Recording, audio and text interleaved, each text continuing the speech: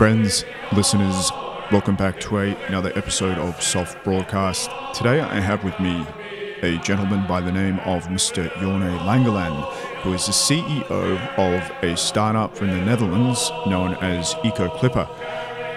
EcoClipper is a company that seeks to reintroduce larger scale commercial sailing vessels. Yes, this is something that was super close to my heart. I have a bit of a passion for maritime history and maritime subjects, so I was very, very privileged indeed to have the chance to talk to Jorne about his philosophy and also the basic practical matters surrounding a commercially viable sailing ship company. And I wasn't disappointed. I'm now a believer. I think this can all work. I think that commercially viable sail ships are in our future, and I'm hopeful that Jorne is leading that in no small way. So, without further ado, enjoy.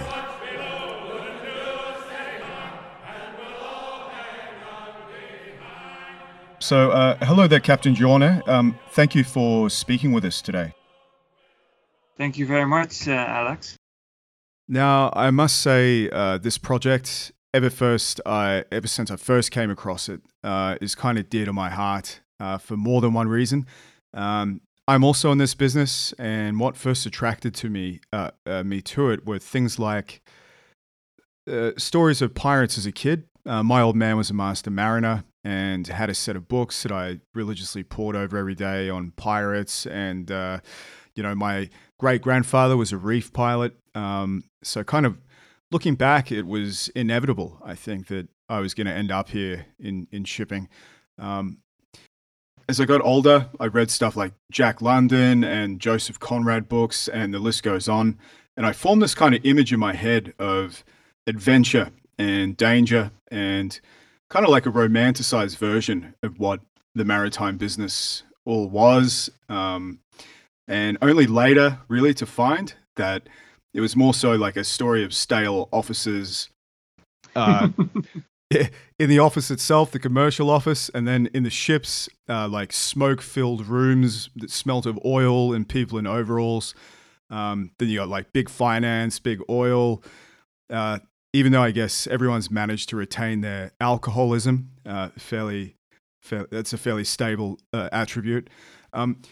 However, I think with your EcoClipper project, you're introducing somewhat part of that image of sailing ships back into the mainstream culture, while also maybe presenting something entirely modern and concerned with sustainability and other important ideas.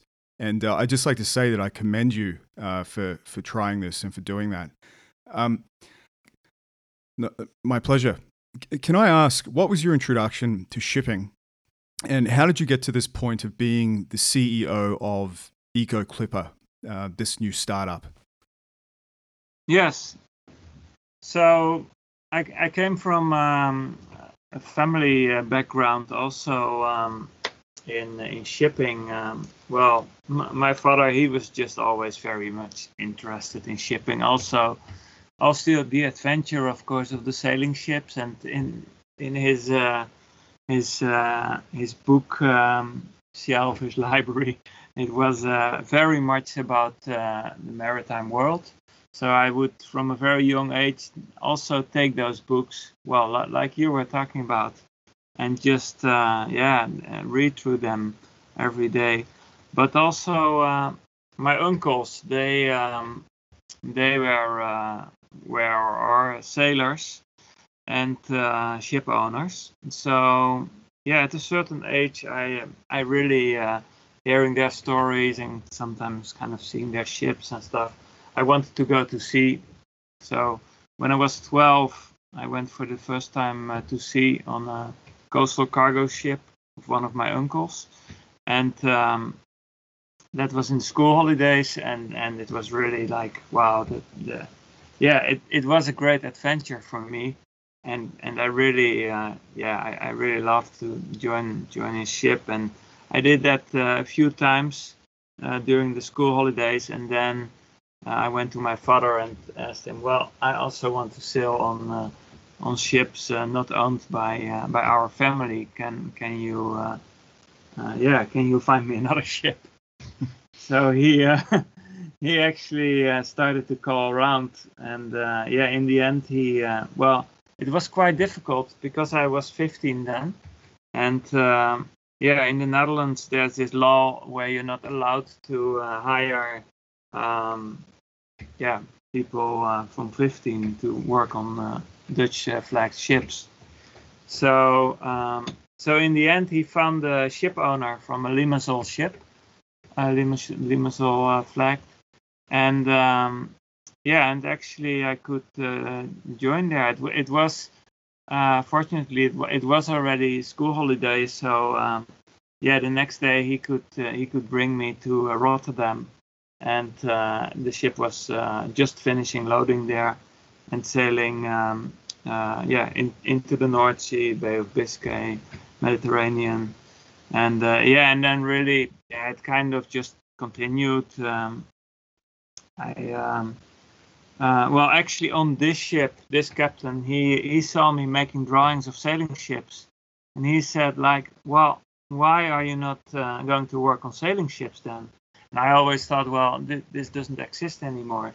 But apparently in the Netherlands, there's a fleet of about 400 or 500 old sailing barges who are converted from cargo to passenger use, and they always also need a small crew on board.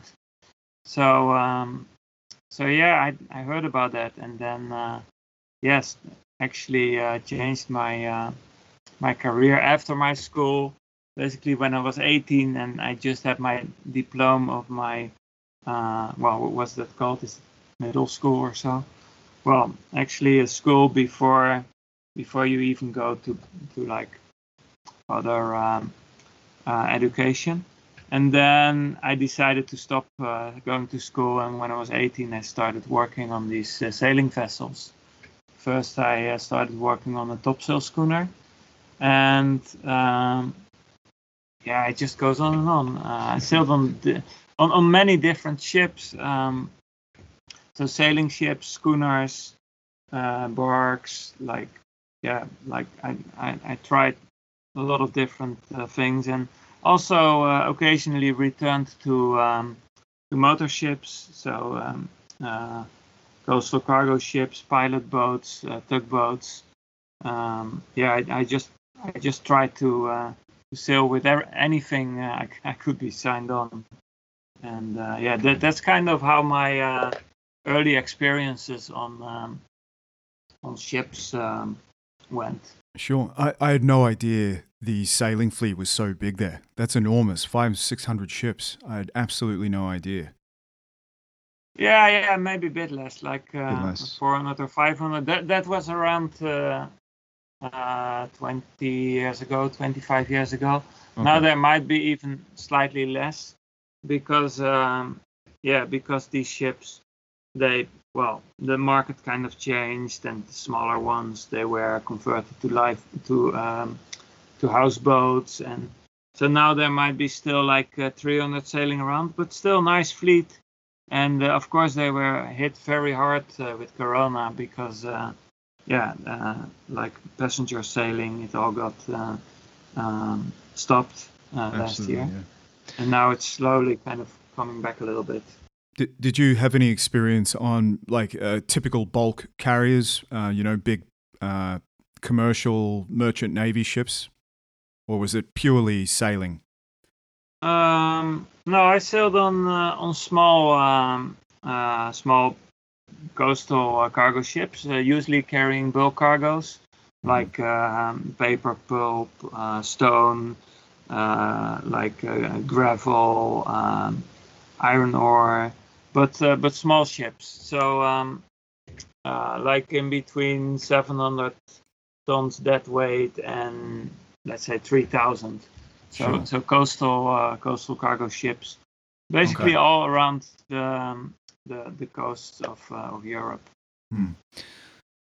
That's interesting. So we came from that background, and then obviously to take the step to a sailing ship startup is quite something, and particularly one where you obviously intend for it to be commercially viable. Um, so what led you down the path of wanting to start something like this? Obviously, your startup is very much environmentally focused. Was that a big part of it? I mean, how did you get to this point? Yeah, so EcoClipper, which is the name of this startup, was started in 2018, and it's it's a sustainable shipping company, which which offers cargo and passenger transport, or will offer that. We don't have a ship yet, but we are working hard on that. But how I came there was via other experiences. So, like I said, I sailed quite a lot. At a certain point, I started sailing on the bark Europa, crossing the Atlantic, and there I met two companions, two friends.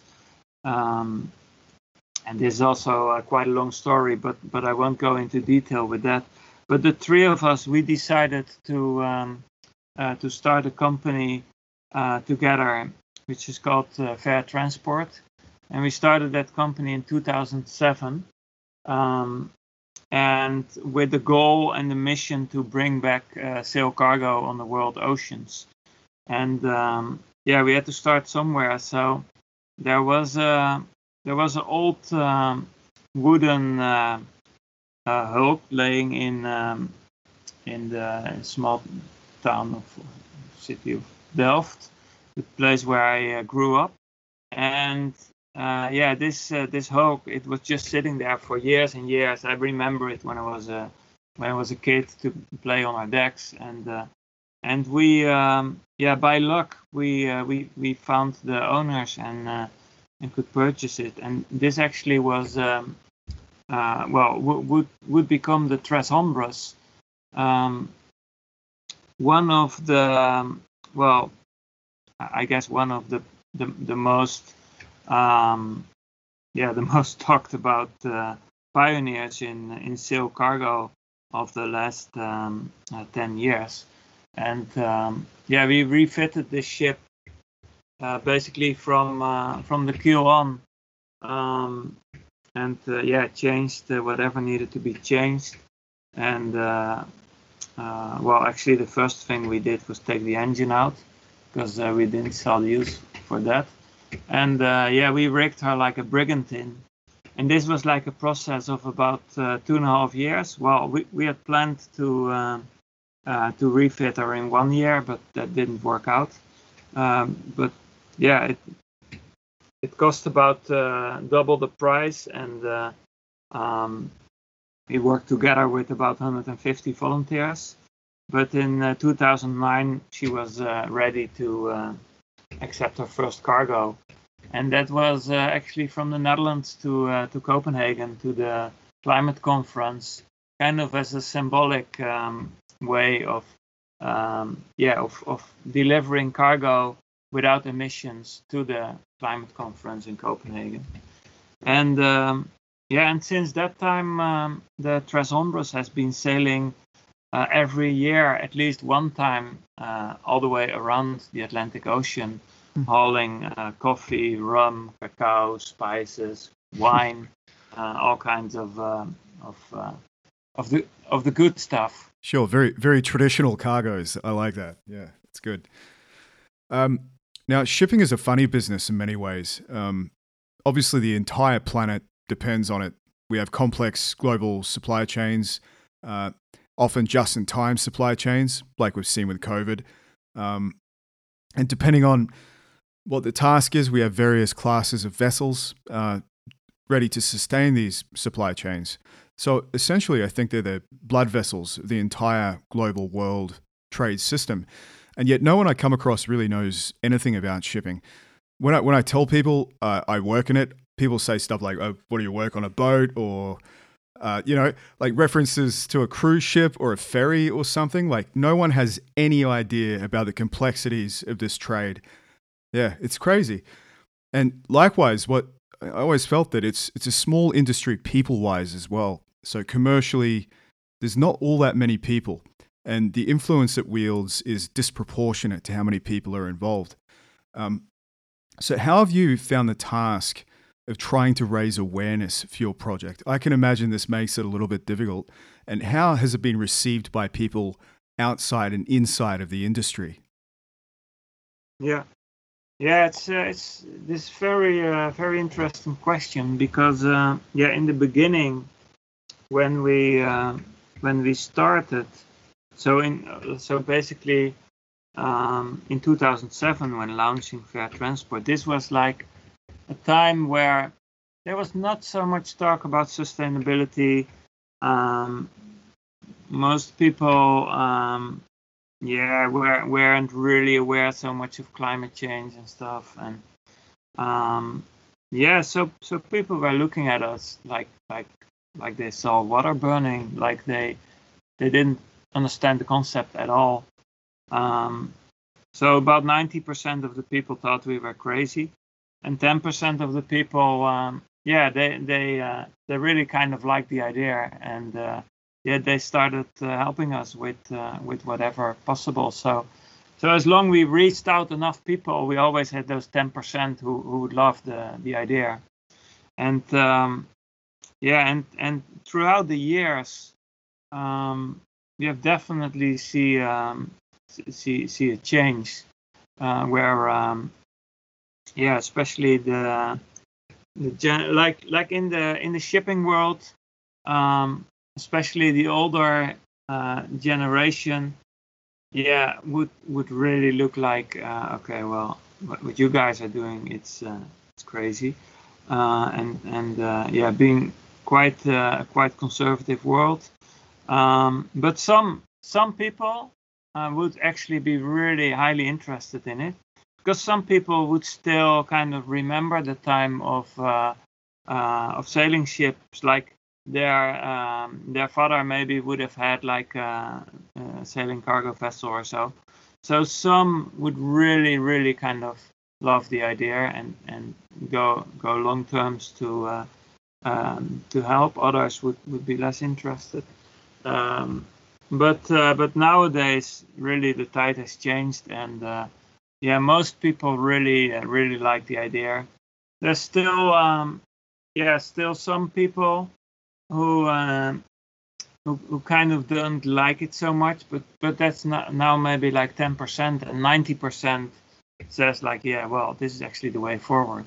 Well, let's hope it catches on. I've been passing the word around on your project to my colleagues, and I think they tend to feel the same way as me. The response is overwhelmingly positive, and I think people are interested to hear how you can achieve what is undoubtedly going to be a complex task overall that's going to take some time to establish, I would imagine. But I like that. It's an ambitious project, and it's definitely what the world needs, I think, in many ways.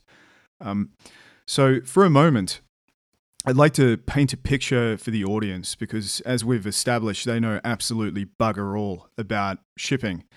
I'd like to paint a picture about shipping and what you think is wrong with it as it is now. I'm gathering emissions are an issue. Is there anything else you see as a problem with using these giant bulk carriers as they are now? Well,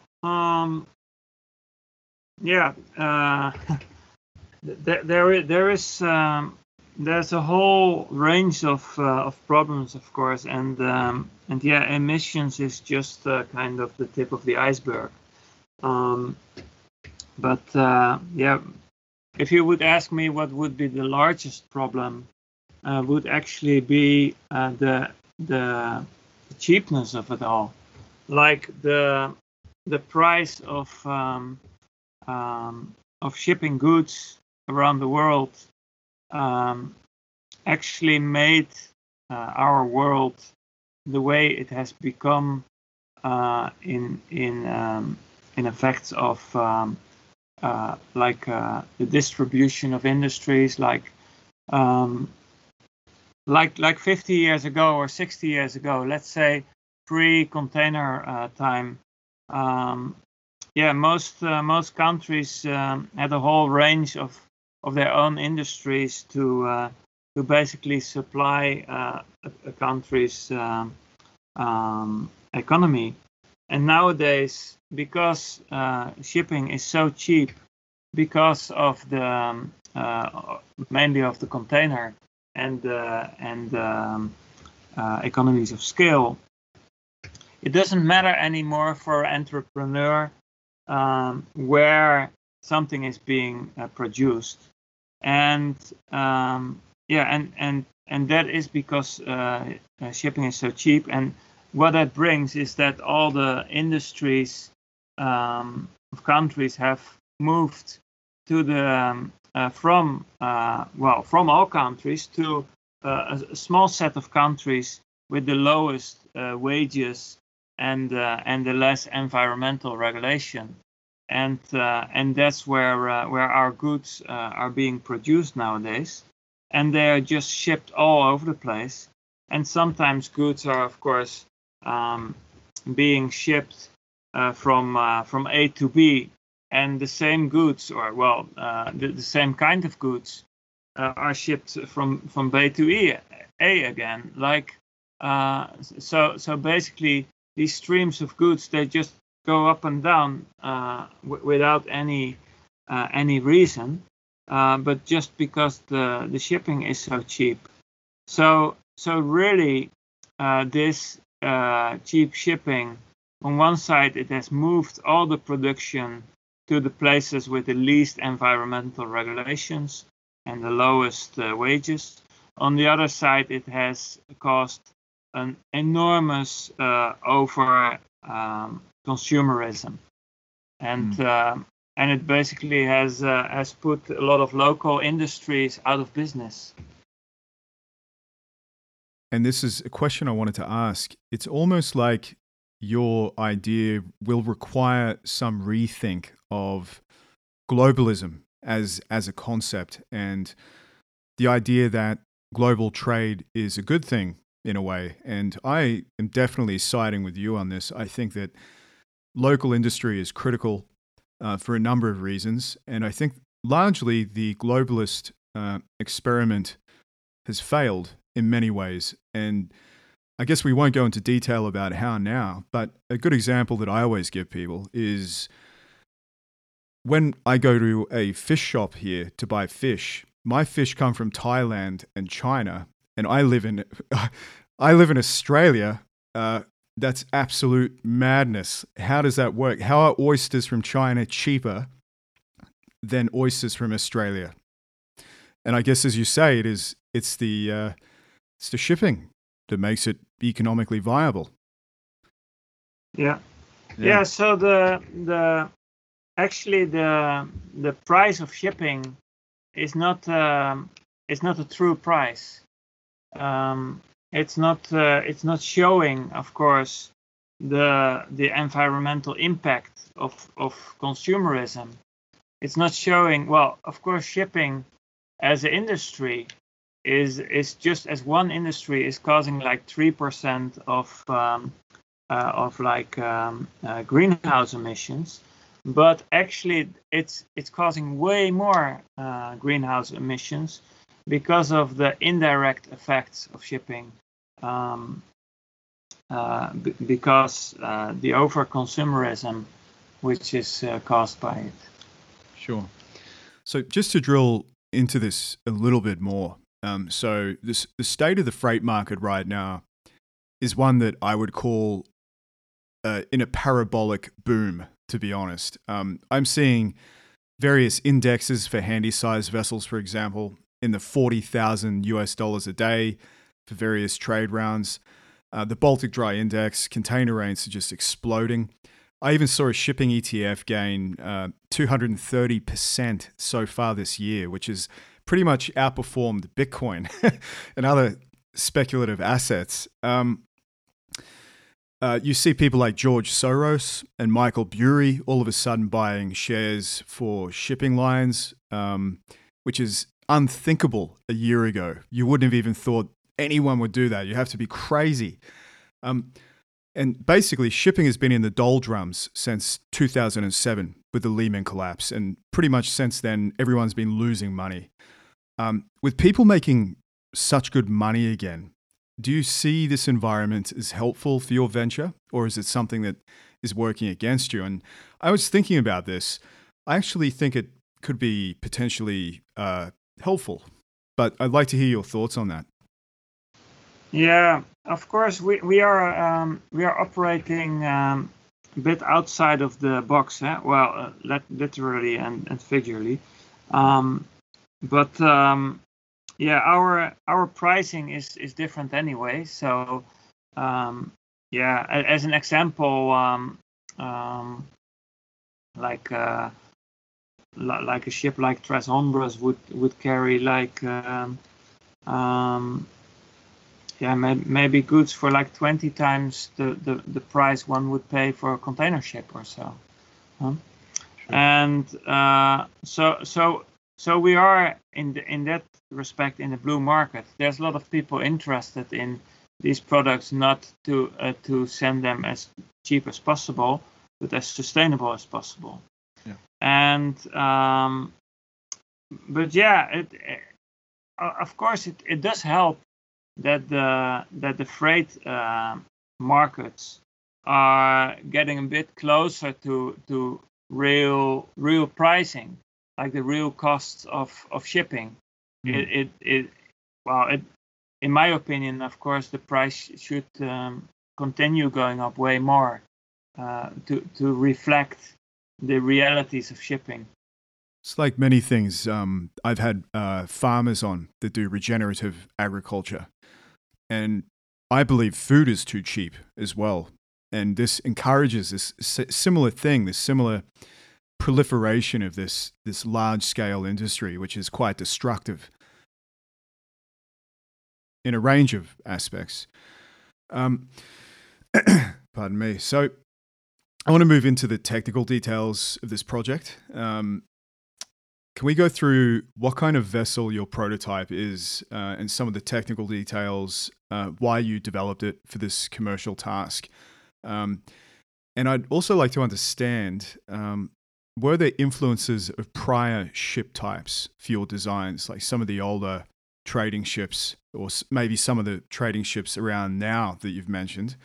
And when you talk, I just want you to know that I'll edit in some images for the audience. So if you want to mention anything explicitly, just let me know and I'll put in a visual reference. So when they listen to it, they can see something represented and they won't be so confused. Yeah. Yeah. So, yeah, actually, if we look at the prototype 500, which is the name of your ship that you've designed. Yeah, like the Eco Clipper 500, which comes from 500 gross tonnage, or also roughly 500 tons dead weight, probably a little bit more. It's actually a design which incorporates the basically the smallest. The biggest ship, which can still fit under the 500 gross tonnage. So, and what's the meaning of the 500 deadweight? Is there some limit here that you can't surpass, or? Well, it's really the gross tonnage, measurement, which makes it a SOLAS ship or a non-SOLAS ship. Okay. And most regulations on it will be SOLAS anyway, but it's still an advantage compared to a ship which is SOLAS to be non-SOLAS. So you need a bit less paperwork and things like that. Sure. So it gives less overhead. We wanted to go larger as existing sail cargo ships. And most sail cargo ships nowadays, like there has been quite a lot of extra ships coming by the last 10 years. Compared to what was before, it's still a tiny drop. Of course, you can't measure compared to other ships, but we looked for economies of scale as well. So we'll be able to carry about 10 times as much as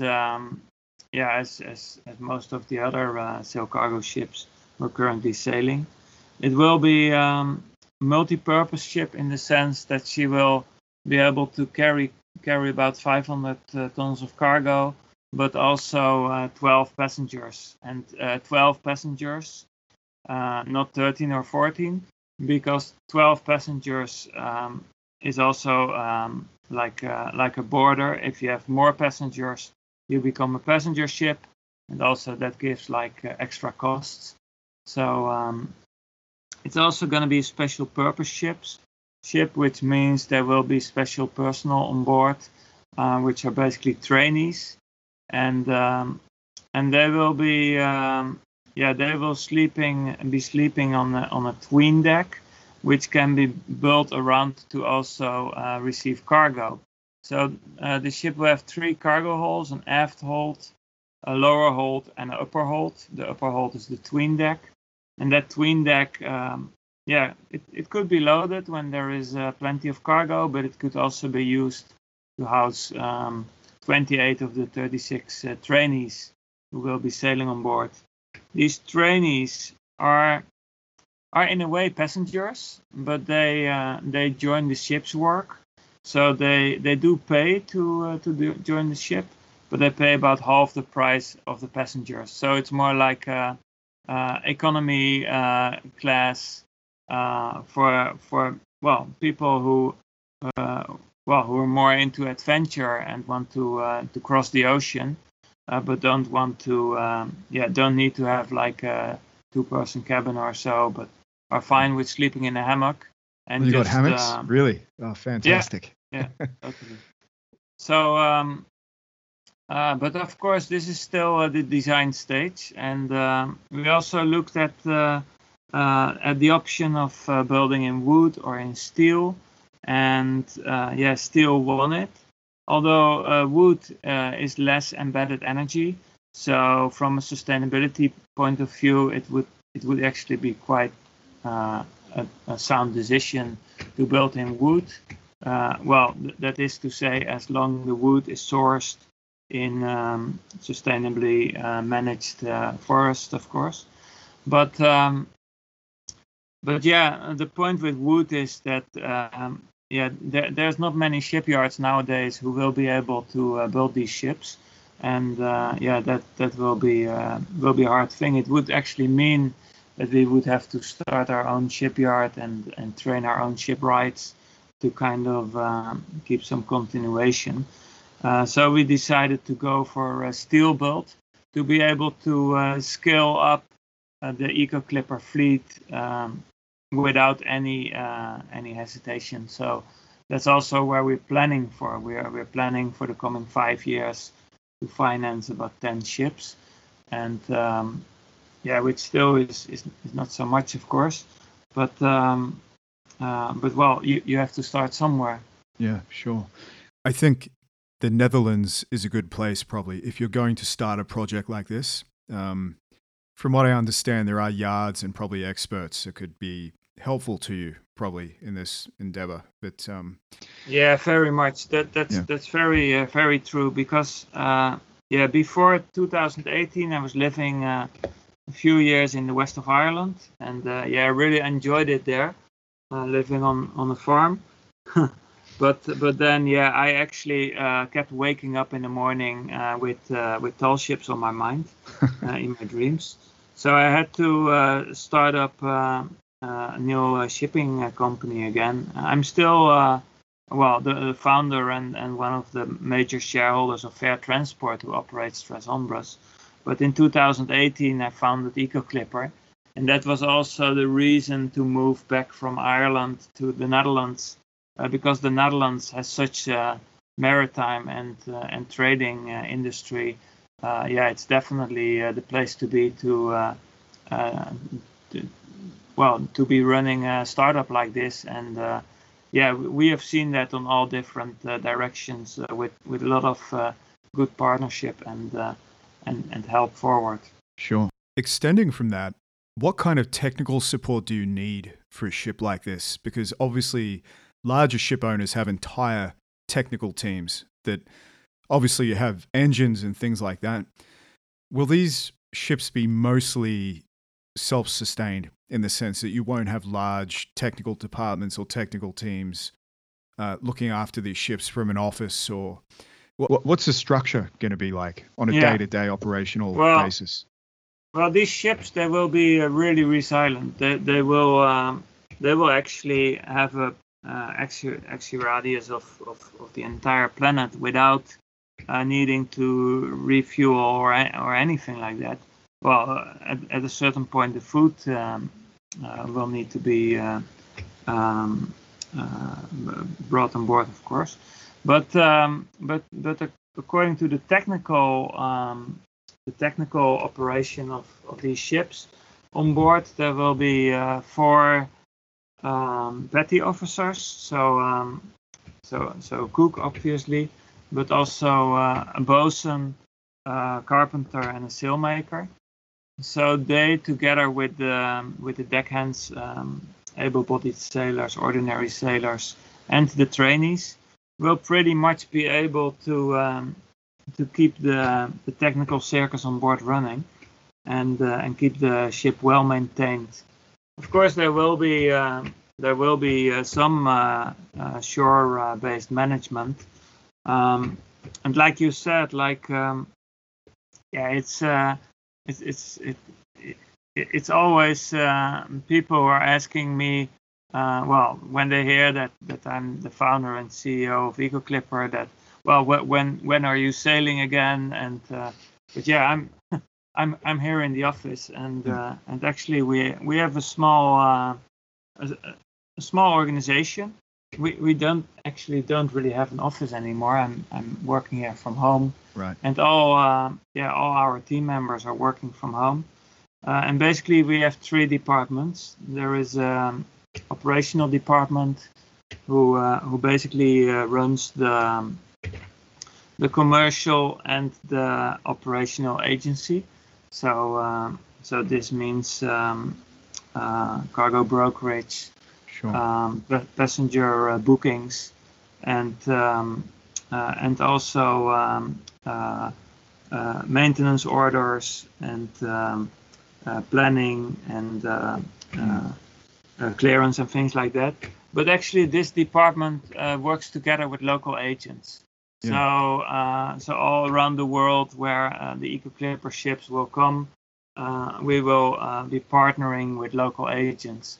And the reason is that also with operating other sail cargo ships before, it turns out that that there is often some translation to be made between local authorities and the ship, because a sail cargo ship is something people don't always expect to call in their port.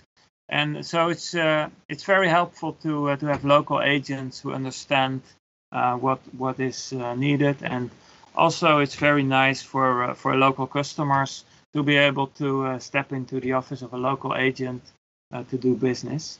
So we work with local agents, and then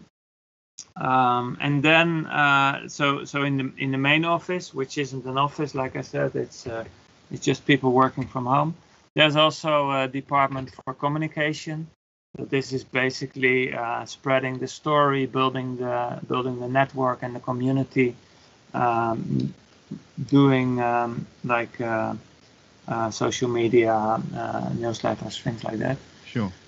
And there is a technical department, which is basically naval engineers who are working on a freelance basis, and they are currently developing the prototype. They've gone through a couple of design cycles, and last year we already did a tender for the first ship. So we approached about 25 shipyards, and from those shipyards about we created a short list of about 10 shipyards, which we sent like the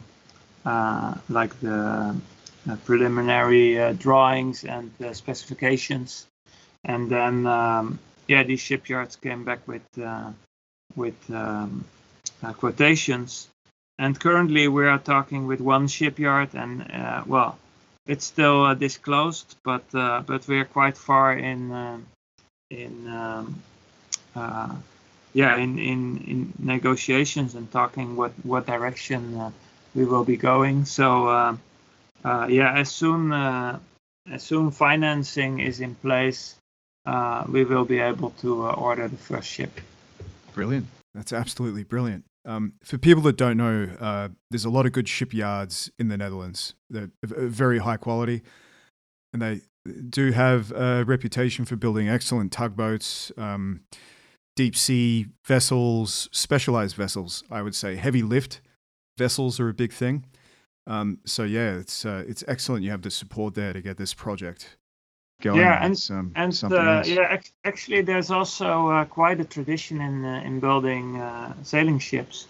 You already stated a little, or asked a little bit about the history of this design, or why we decided to go for this. It's actually if you look at our website, you can see what kind of ship it is. It's like a 3-masted square rig ship.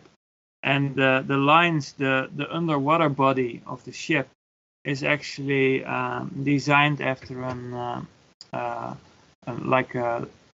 historic ship, which was possibly the fastest Dutch sail cargo ship ever. It was a clipper ship, and she was built in 1857 and called the Noach. So Noah, and she was actually so fast that she would actually probably could be compared to ships like the Cutty-Sark, the Amalfi, the Blackadder, Ariel. She would really be in that kind of list of ships, and we found the designs of her in the Maritime Museum in Rotterdam. It was originally a ship built in the Netherlands. And for about 20 years, it traded between Indonesia and the Netherlands. And some of her trips were as fast as 70 days, which is great if you think about it. That it's she would pretty much. Go, of course. So I'm thinking, yeah, sure. So that's basically double what a bulk carrier would do it. I'm just trying to think, Jakarta to Rotterdam. Now, it's basically double, isn't it? So 30 days, something like that on a bulk carrier. Yeah. If you don't take the Suez, yeah. Yeah, so it is a bit slower, although not that much slower either. No, not really. But of course, because we won't be operating like a line which will be straight from Asia to Europe. There will be more ports we will be stopping, because it will be more like a line stopping in each port, kind of in the old sense of the general cargo ships or liners who would stop in many ports to distribute their cargoes. Sure. So currently we have been calculating about the eastern trade route, so the trade route between Europe and Asia, which would be like a round trip of about 1 year. Wow. Because we are stopping in about 15 different ports. Yeah. Incredible. It's like the old days. Exactly. Yeah. 100%. Yeah, it is. Trade lanes. Obviously, we've just gone through, in terms of the way that shipping operates now, a self-propelled ship does have advantages in a way, in terms of how economic it can be, obviously. So sail ships, in a way, and correct me if I'm wrong, but they seem to be a little bit more limited in the way that they need to follow the Earth's systems. So, for example, you have the Coriolis effect and ocean currents and trade winds. How do you manage your trade lanes around these factors of the Earth? Like, how are your trade lanes built on top of this, or how's it going to work for you? Yeah. So basically we have analyzed 4 different trade lines so far, which is the eastern line, like I talked about, the transatlantic line between Europe and America, the trans-Pacific line between America and Asia, and the global line, so all the way around the world, going to ports in Australia, in New Zealand, around Cape Horn, possibly the Caribbean, Europe, Americas. So, and these are actually shipping lines. And on one end, of course, we look at trade volumes and volumes of passengers, because also, of course, this is an alternative for people who don't want to fly anymore or want to fly less. But also we look at meteorological circumstances. So there is this great book on my desk here. It's called Ocean Passages for the World, edition 1950. Wow. And actually it's a British Admiralty publication, and the older version, so 1950 or older, still has the whole section of the sailing routes in there. And this is not it's not about luck, huh? This is a science, and actually even 100 years ago, these mariners and ship owners and agents, they could give quite good estimates about how long a ship would do between 2 ports. So it's a beautiful meteorological system, of course, which surrounds the Earth, caused by the power of the sun. And it will make shipping aligned to nature a lot more again. Mm. Yeah, absolutely, it will. Yeah.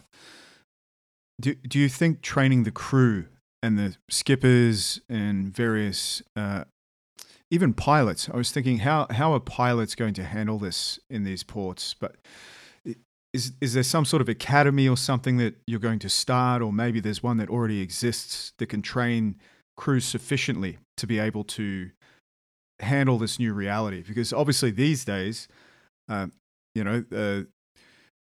officers are on computers and everything is done that way. But this is introducing an entirely new set of skills, I think, that the crew are going to need to have to make this work.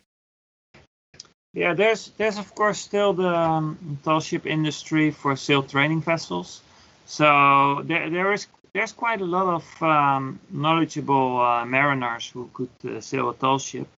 But in the Netherlands, we are partnering with the Enkhuizen Nautical College, which is a school which is actually based around training officers for large sailing vessels. So they have basically 2 different courses, and these are courses with like 20 different different subjects.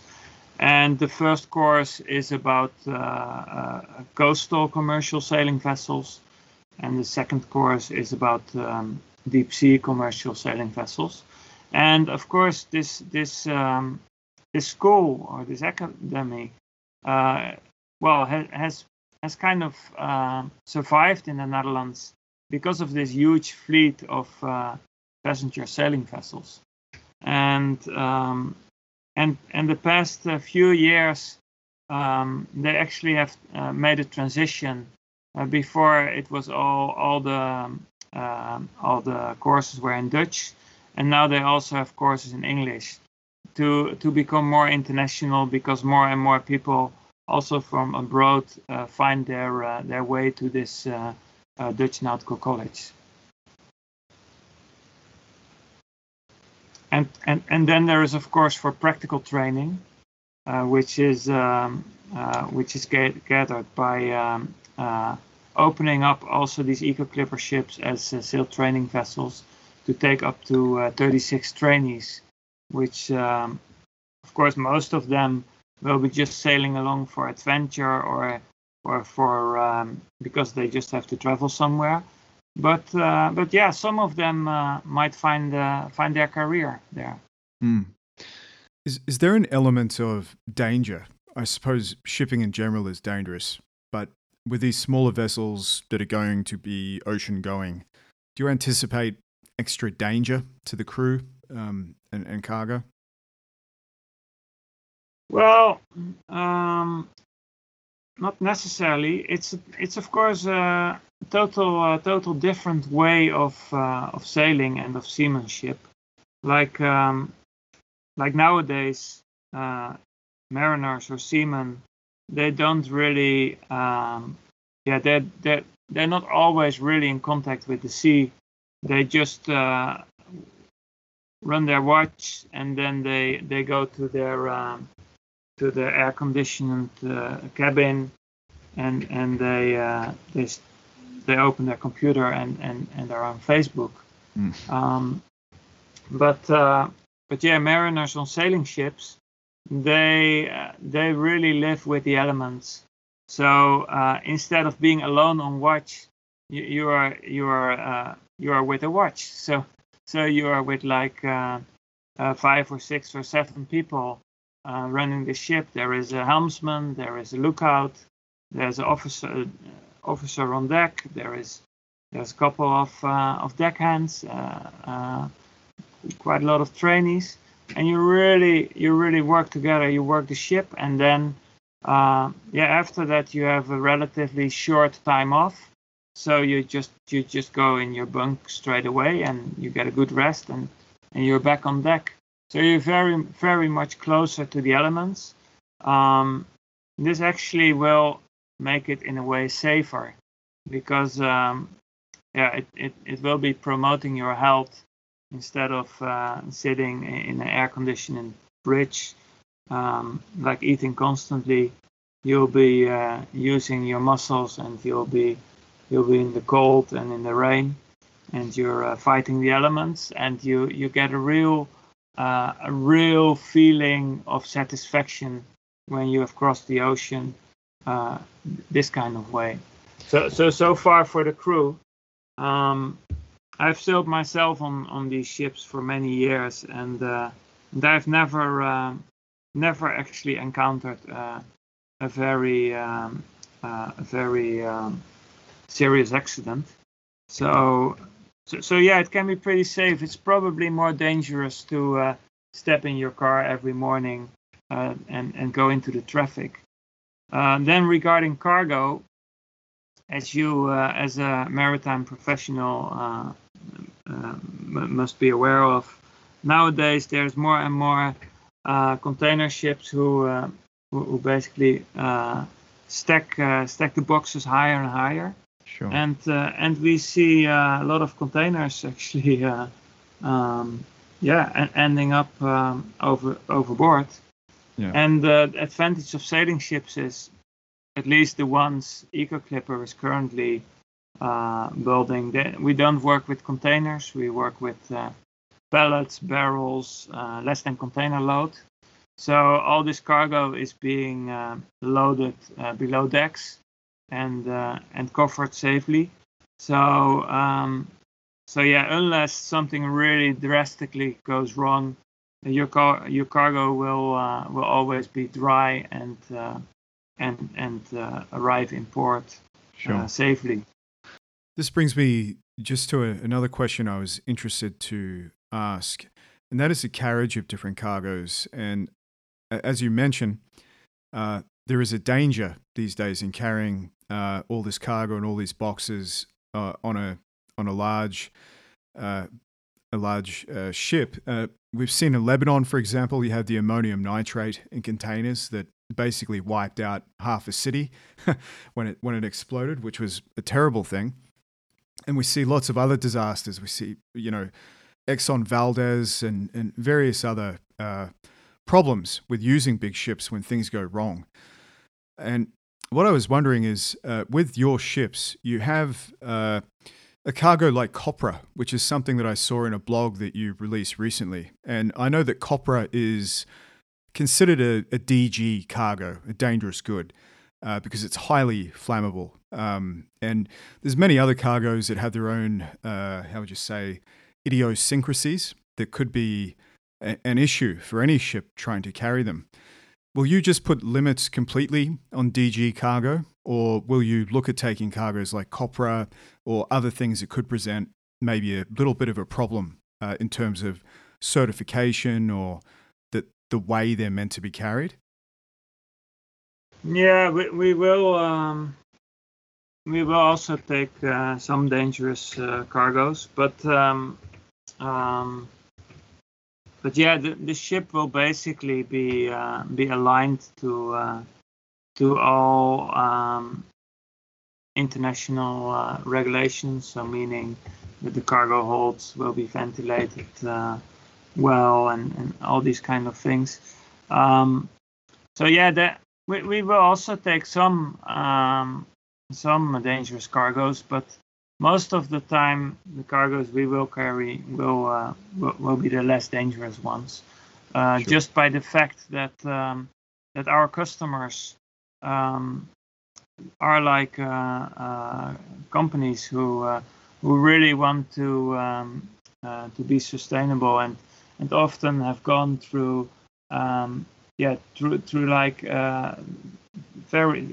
very far to have their entire production process sustainable, and shipping is kind of the last thing what they need to see fixed.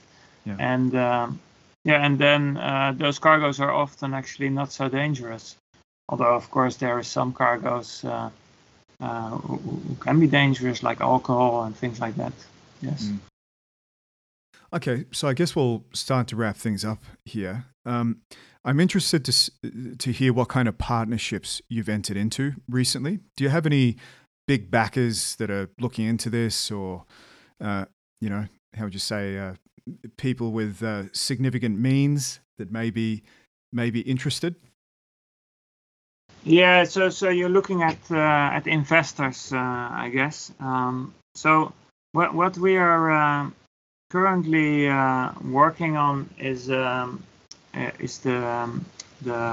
preparation of a financing campaign, which will actually give investors of all walks of life a chance to become owner in this company. We are working on a cooperative business model, which is basically gives small and large investors the opportunity. We have quite some contacts with different investors. Currently, of course, EcoClipper has been running for 3 years without any revenue. So all the costs we have been incurring, mainly of designing the first line of ships, and also, of course, building the network, has been covered by a handful of closely linked investors. Sure.